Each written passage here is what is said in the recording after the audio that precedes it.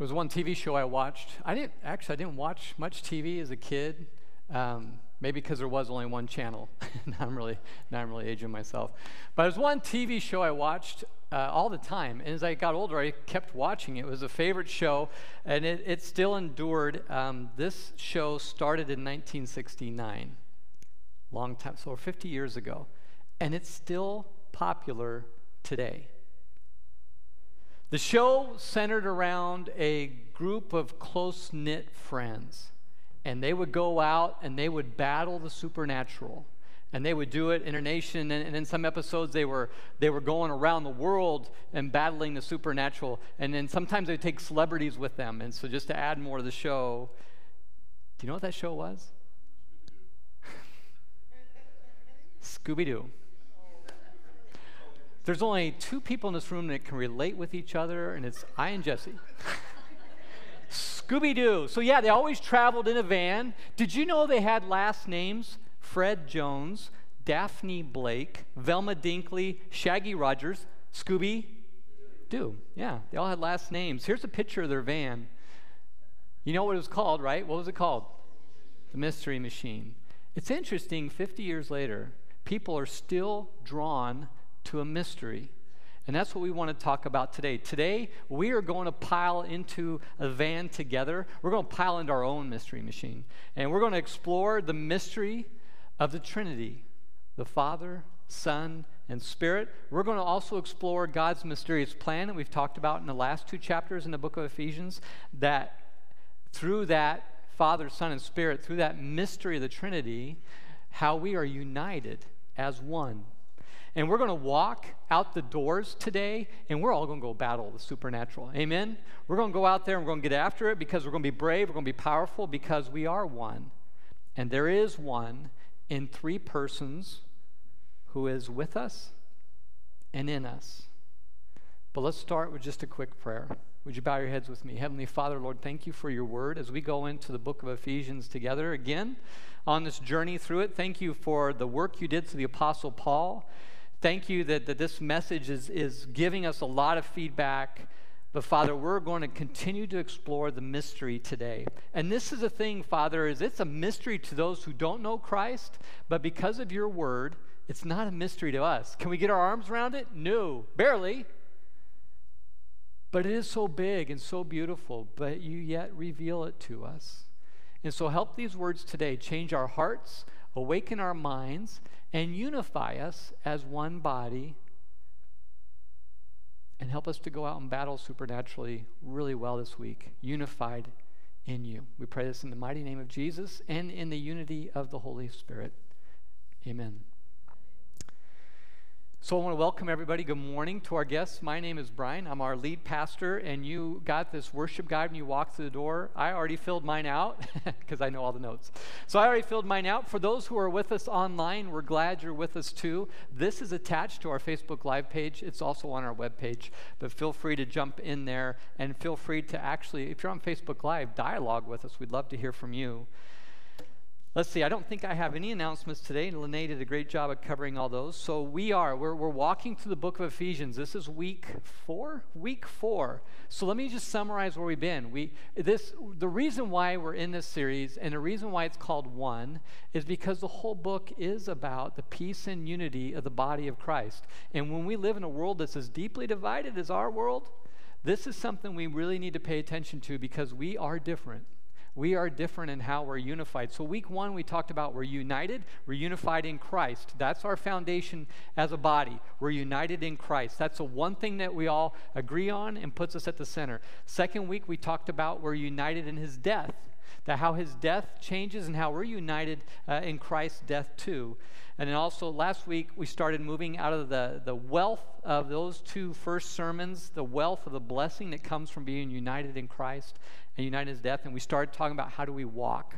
How do we walk then as a unified body? And Paul starts writing that. Last week, we talked about we're united as a body. That was part one. This week we're going to talk more about how do we walk together united as a body, part two. If you missed any of those, they're all on our Facebook page, or I'm sorry, you can catch them on our Facebook page, on our website. They're also on our YouTube channel. Just go out to Westview Community Church, search on that in YouTube, and you'll see every sermon going back to a ways back. Not as long as Ephesus ago, but a ways back. So turn with me to chapter 4 in the New Testament of the book of Ephesians. It's way towards the back. You'll have about that much left in your Bible. Chapter 4 is where we are today. We're going to cover most of it. And so what's interesting is in the first 3 chapters, there's a couple of times that the Apostle Paul, who wrote this, an early church leader, he talks about God's plan as a mystery, and we revealed that plan. Here's the mystery of God's plan. God will unite all who believe in Jesus into one body. People with different backgrounds, different gifts, different ethnicity, different values, they will be one. That's God's mysterious plan. He brings us all together as one body, and there's nothing like this in the entire world. That's what's so unique about the Christian church. And because of that mystery of God's great plan to bring us all together one, the world takes notice because it's so mysterious to them. But Paul in chapter 4, he takes 2 mysteries. He takes the mystery of God's plan, bringing us all together, and he unites it with the mystery of the Trinity, the Father, Son, and Spirit, 3 persons in one God.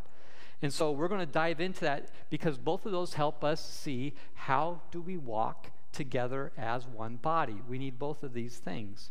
So let's jump right in. Ephesians 4, starting in verse 1.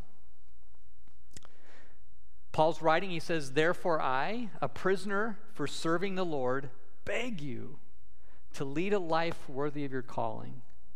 For you have been called by God. Always be humble and gentle. Be patient with each other. Make an allowance for each other's faults because of your love. Make every effort, I don't think I can say it enough, make every effort to keep yourselves united in the Spirit, binding yourselves together with peace."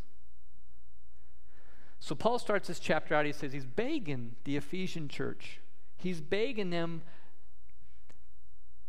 to lead a life that's worthy of their calling. But I think the shock is that they've been called by God. Do you all feel like you've been called by God? Because as one body we are. We are all called by God. What is that to? Well, we're going to talk about that. But he begs you then, if God's called every one of us, begs us, live your life worthy of that calling. So he says, here's what it is. The big 3, be humble, gentle, and patient. This is how you're united. And he starts with humbleness. I think out of humbleness comes gentleness and patience, but he starts with humbleness. Humbleness is God's first. This is my simple way of defining it. God's first, you're second, I'm third. Humility is putting others first.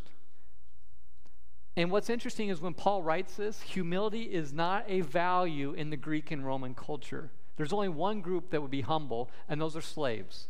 And so they didn't hold this as a value. But that's not what Paul's talking about. Humility is not a doormat expression of our lives. Humility is actually, there's one definition, it's strength under control. Humility is just completely, I have strength because I know who I am, I know whose I am, and I know my purpose. And for that reason, everything else is bigger than me and more important than me. And from that comes gentleness and patience. So Paul's saying our unity as a body begins with character, an attitude of your heart. But verse 3 is kind of a big deal because he says, make every effort to keep yourselves united in the Spirit. And so here's the third person of the Trinity, Father, Son, and Spirit, who's absolutely essential for us as we walk as a unified church. We cannot walk together as one without him. And you're going to see him so interwoven into everything else we talk about. The Spirit, he is the one who is with us. He is the one that lives in us. He is the one who changes us. He's the one who convinces us. He is the one that brings us into the Father and the Son, and he's the one that brings the Father and Son into us. So here's our first sermon note together. These sermon note 1 has 5 points, subpoints. that this is how we walk together as one in a church, unified in the Spirit. First, our every effort is humble, gentle, and patient. Our every effort as a body, a church body, towards each other, we should be humble, gentle, and patient. Make every effort. And we have to be that way with our neighbor too. And what's interesting, if you write down on that note, write in Galatians 5, verse 22, Galatians 5, verse 22, those are all fruits of the Spirit. What that means is those are evidence that the Spirit is leading my life.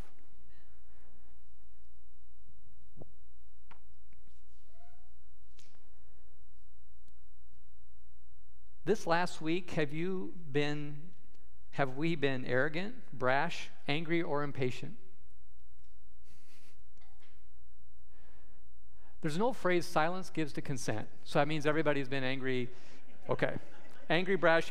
I have. That's why I write this. I've suffered with one or two of those. And what that can be as a sign is that's a sign of the absence of the Spirit, at least in that moment. And the absence of that, when I'm brash, angry, impatient, arrogant, that behavior divides. Humbleness, patience, gentleness unifies. Strength, under control. I remember a quote from Shaggy. He says, "Scoob, friends don't quit.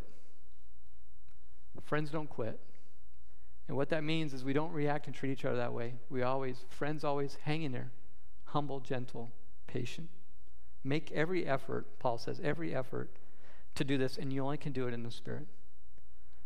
Make allowances for differences. Make allowances for each other's faults. Who has a fault? At least one in this room. Make allowance for each other. And be powered in the love of the Spirit. Beautiful how he starts this out. But then he continues. Let's go to verse 4. This whole thing builds momentum as it goes. It's kind of fun. It's a lot of fun. Verse 4, "For there is one body and one Spirit, just as you've been called to one glorious hope for the future. There is one Lord, there is one faith, one baptism, one God and Father of all, who's over all, in all, and living through all." Our whole sermon series is titled One. And because of this verse. This verse is kind of like a fulcrum for the whole book. There's 7 occurrences of the word one here. And here's our second sermon note. Walking in the spirit of unity, our identity is in perfect oneness. This is our identity, is in perfect oneness. Perfect is the number 7, right? So there's 7 ones here. Paul's writing to a church in Ephesus. You got to understand why this is so important. He's writing to a church in Ephesus where you got the Temple of Artemis, the 7th wonder of the world, architectural wonder of the world. You got hundreds of thousands of people coming to this town where they start the Christian church, coming to worship all these other Roman and Greek deities, all these other false gods. And they're all coming here, and Paul says there is one. There's one body, one Spirit, one Lord, one Father, one faith, one baptism, in a place where everybody can pick and choose as many gods as they want. You're struggling with fertility? Come talk to the goddess Diana in the Temple of Artemis. You're struggling with your crops? Come talk to this God. You're struggling with this? Come talk to this God. All these spirits, all these gods you can come talk to. Paul says we live in the midst of this, and there is one. There is one. And so let's take a look at this list of the 7 ones, we call them, and why our identity is so important that we are one. First, he says there is one body. He says, church, you are one body. You're all together. But he's also writing to the church throughout Ephesus or the area. So he says, we are one of many bodies, but we're all one body in the Christian church. And that's the same for us. We all in here, all who are online with us, we are one body. But we're also one body with every other Christian church here in Manhattan. And you know, we have 9 missionaries from our church around the world that are planting churches and supporting the church, and we are one with them too. There is no limit, but we are all one. And he says there's one Spirit. There is one Holy Spirit, not a bunch of different spirits. There's one Holy Spirit who interacts with us and in us every day, who guides us and grows us. There's only one Spirit we should be listening to. And then he says there's one hope. One hope. You know, he doesn't describe what this hope is. Do you have a guess? And those who are online, maybe shoot me a note. What do you think the one hope is? What's our one hope as one body? Sorry, Dick? Jesus. Good. That was the first answer of first service. Close. We need to expand it. It starts with him. Keep going. Jesus. Salvation. That's where it starts. We'll keep going. What else? What's our one hope? Hope is a future, right? What's that? Over here, you got to talk loud. Eternal life. What else?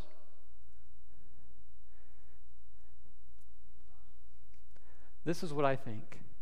Our one hope is Jesus is coming back.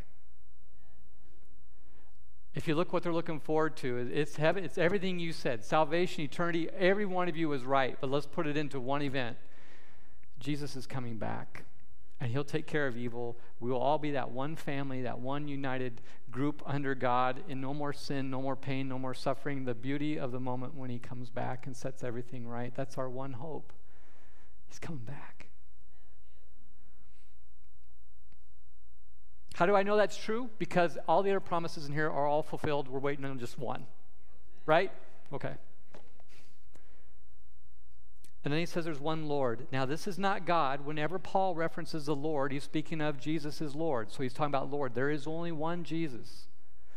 There is only one who died for us. There's only one who loved us that much to sacrifice his life. There is only one who gave his life so we could have life. There is only one Jesus, and he is the one way to the Father. And there's one faith. There's one faith in God, a belief through Jesus and what he did, and in the power of the Spirit, we're united in that one faith.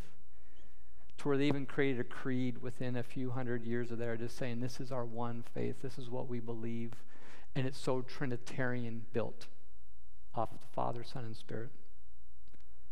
And there's one baptism. Why is this in here? Because there's one event. There's one event that gives us the gift of the Holy Spirit. There's one event that brings us into the body of believers. There's one event that brings us into the family of God, and it is your baptism. We've been talking about this on your worship guide here. There is a baptism class coming up on October 16th. It's during the second service, during this time. If you have not been baptized, or you wrestle with this, there is one baptism where the gift of the Holy Spirit, it's symbolic. But it's a gift of the Holy Spirit. It's the initiation into the body of Christ to say, I believe, and I'm with this group, and it's the initiation into the family of God. It's one of the most beautiful events of your entire life. If you struggle with this, wrestle with this, or if you're like, dude, when can we get in the water? Come to this class. We would love to sit down and talk with you. And last, he talks the seventh one, is there's one God, the Father of all. So he kind of capstones it with the Father. There's one God, the Father, Abba, of us all, who's in three persons, whose God works in three persons of the Father, Son, and Spirit perfectly and equally, but they're so different in the nuances of each and what they do.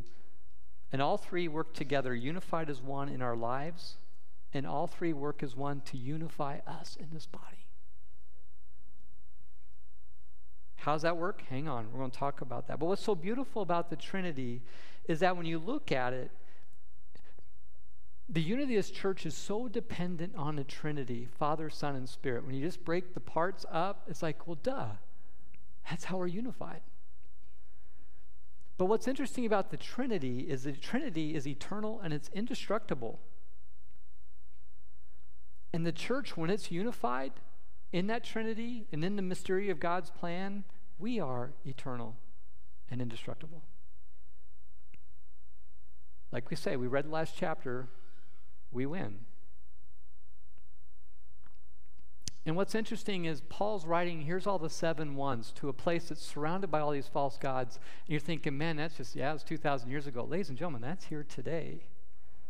We are surrounded by false gods that people worship, and we get tempted to worship them all the time too. But they're not these carved statues. It's not Artemis sitting outside our door, the temple of Artemis.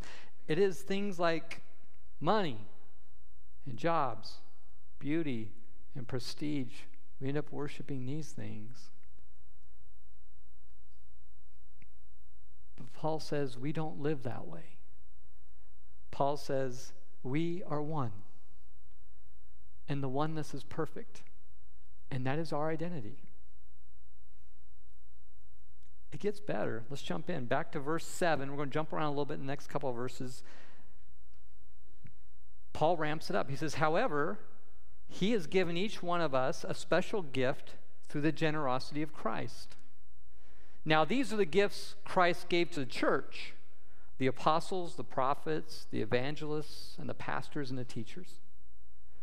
Their responsibility is to equip God's people to do God's work and build up the church, the body of Christ. And this will continue until we all come to such, what's that word?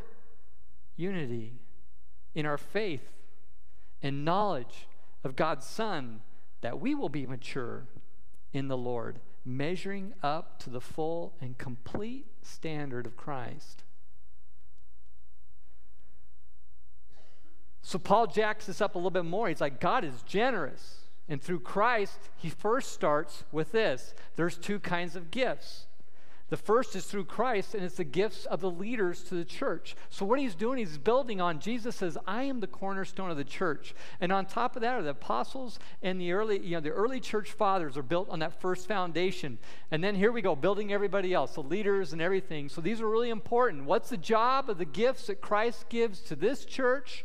They are to build you, to equip you to do the work, not the work of the church, God's work. God's work. Everything we do here is God's work, or at least we do our best to figure out what that is some days. It's always amazing, it's always overwhelming.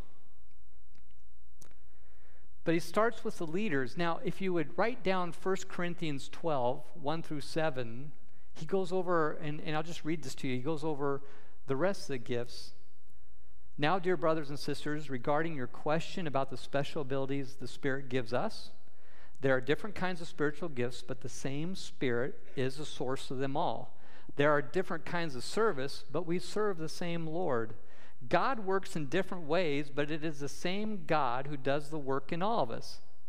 A spiritual gift is given to each of us so that we can help each other. So that's your next note. Walking in the spirit of unity, our gifts, ladies and gentlemen, they're for others. Every one of us in this room has at least one. Every one of us has at least one gift. And it's not for you. It's for everybody else here. And it's beautiful when it's working in you. It's beautiful when you know what that is, because we change because of each other. We change because of how the Holy Spirit works through that gift. And every one of us has one. Our gifts build and change us. Our gifts reach a lost and broken world, and they bring them into this body. Our gifts are given from God. It says because of Christ. What that means is because of Christ's death and resurrection, his atonement, now the Holy Spirit can live in us. And so because of Christ, the Spirit's in us, and now those gifts are given to us. And the Spirit guides and empowers those gifts. You can take all the pressure off of you that you can. Let him just work through you. But all those gifts, what do? They unify us. They pull us together. They make us stronger. So what happens if we aren't using them? What if I just come to church on Sunday to get my fill of Jesus a little bit, sing a little bit, and go home, and I'm good?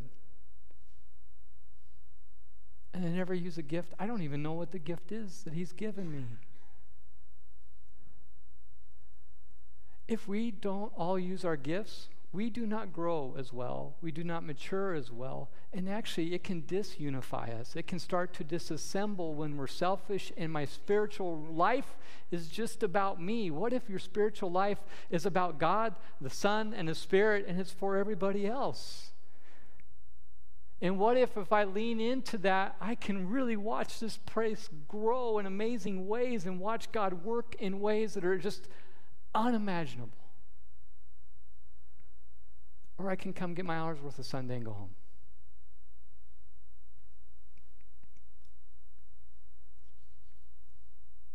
Some of us are like, I've never even realized there are gifts.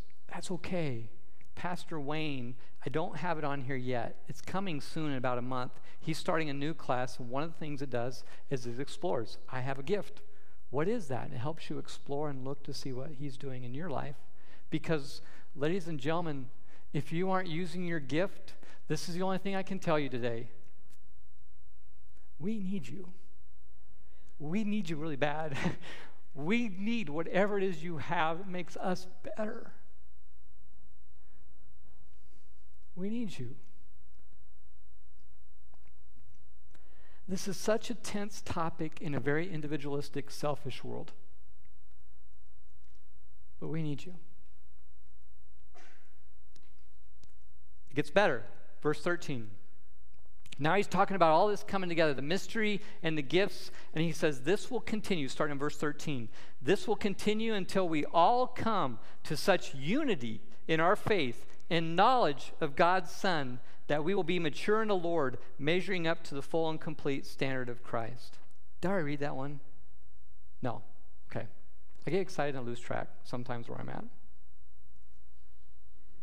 Our gifts, when they use, they unify us. And they start for us when we're using our gifts. You know, there's people, we would say there's a spiritual cycle for all of us. We're all in this place. We're all on a spiritual journey. Everybody's on a spiritual journey. Even atheists are on a spiritual journey. It's just in the wrong direction. But everybody's on a spiritual journey. Some of us in here are like, I don't really know who Jesus is, but I'm here. And I want to know him. And some of us have just walked through that door of baptism, and we're like, I know enough about him, I want to follow him.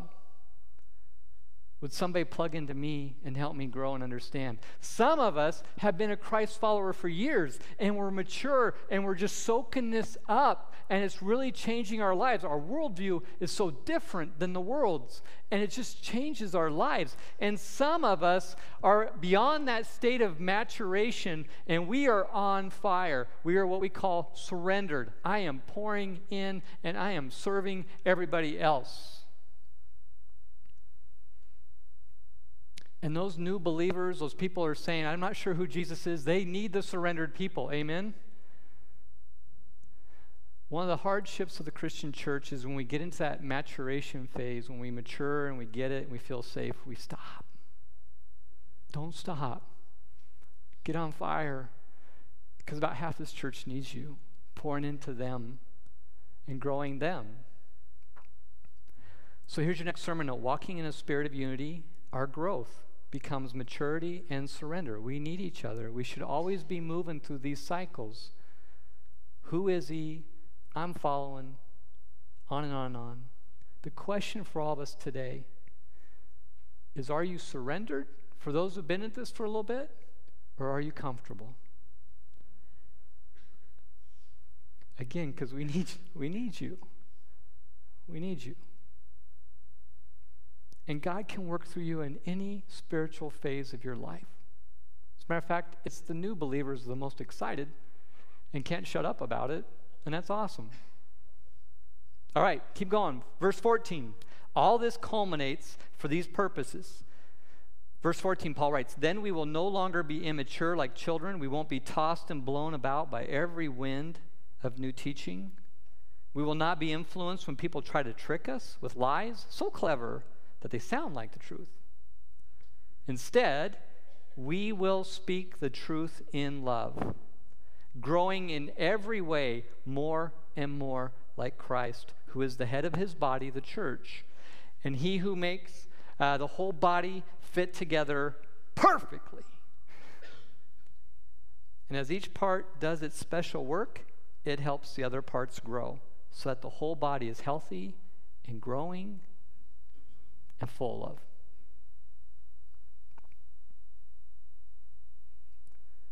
Paul writes, we do all this, we recognize our gifts, we're unified in the Spirit, we're no longer swayed by everything that's going on around us, all the circumstances, all that. Back in this day in Ephesus, there was all these false, they didn't have the New Testament yet. Everything was so new. And so they're trying to gauge all these new false teachings and all these people with selfish intentions coming in and tearing up the church. And he's like, if we do this, we won't sway in the wind every time it blows. Today, I would say, if we notice how deep we are rooted in our faith and how we're maturing, we aren't swayed by all the false news and all the conspiracy theories and all the garbage that goes on today. We aren't easily fooled by the deception of the enemy. Instead, Paul says, our maturity and surrender leads us to act much differently than the rest of the world. We do look different. So that's our next note. Walking in a spirit of unity, our response, all this culminates in a response, and our response is truth and love. That's how we live. All this maturity, our response is truth and love. This is a core value of our church. This one's really big. Paul says, you know how you're maturing, you know how your church is unified, you know how they're on fire? Look at how they handle truth and love. Sharing the story of Christ to others and loving them and bringing them into that relationship with him. This is how we look when we're on fire. We look just like Jesus. Because he was full of truth and full of grace and full of love. And guys, the only way we can do this is if we're empowered by the Spirit. Because we are selfish. We do tend to be our human nature. We're fighting it all the time. Let the Spirit take over. Here is the core value of our church. This is a core value that matches up to this. It's called love like Jesus. We value relationships, and we believe Jesus is the most perfect example of how God wants us to live in relationship, first with him, then with others. We strive to love others the way Jesus did, filled with both gentle truth and abundant grace.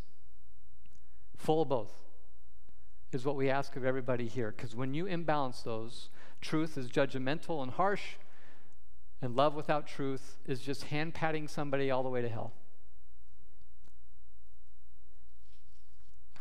The scripture verse of John 1:14 says, we have seen the glory of the one and only Son who came from the Father, full of grace and truth. We want you full of both. Gentle truth, abundant grace, look and sound like Jesus. Only the Spirit can do that. Only he can do that in us and through us. But truth and grace unify us to each other, and they unify the people of this world into the body, and that is a great mystery. So let's live like this. Let's walk together like this in unity. Where our world's very divided, we're not like that. And it starts with humbleness, gentleness, and patience. Check those measurements in our lives each day. Remember what we said last week? The Holy Spirit will accomplish infinitely more in and through us than we can possibly imagine if we're yielded to this. A unified body in a divided world is a beautiful thing to behold. And to the world looking in at us, it is a mystery to them. It's not a mystery to us. Our last sermon note there, number 2, our darkened world notices a living mystery. You are a living mystery of God's plan to unify and the mystery of the Holy Spirit, the Son, and the Father living and working through you. And that unifies us as one. And that's very mysterious to the outside world, but it's beautiful and they want it because they're looking for it. I'll invite our worship team back up with me and invite our communion servers to join me. For 50 years, since 1969, people have been drawn to the mystery machine of Scooby-Doo. They love a mystery. But for 2,000 years, the mystery of the Trinity and the mystery of God's plan of unifying the world draws people.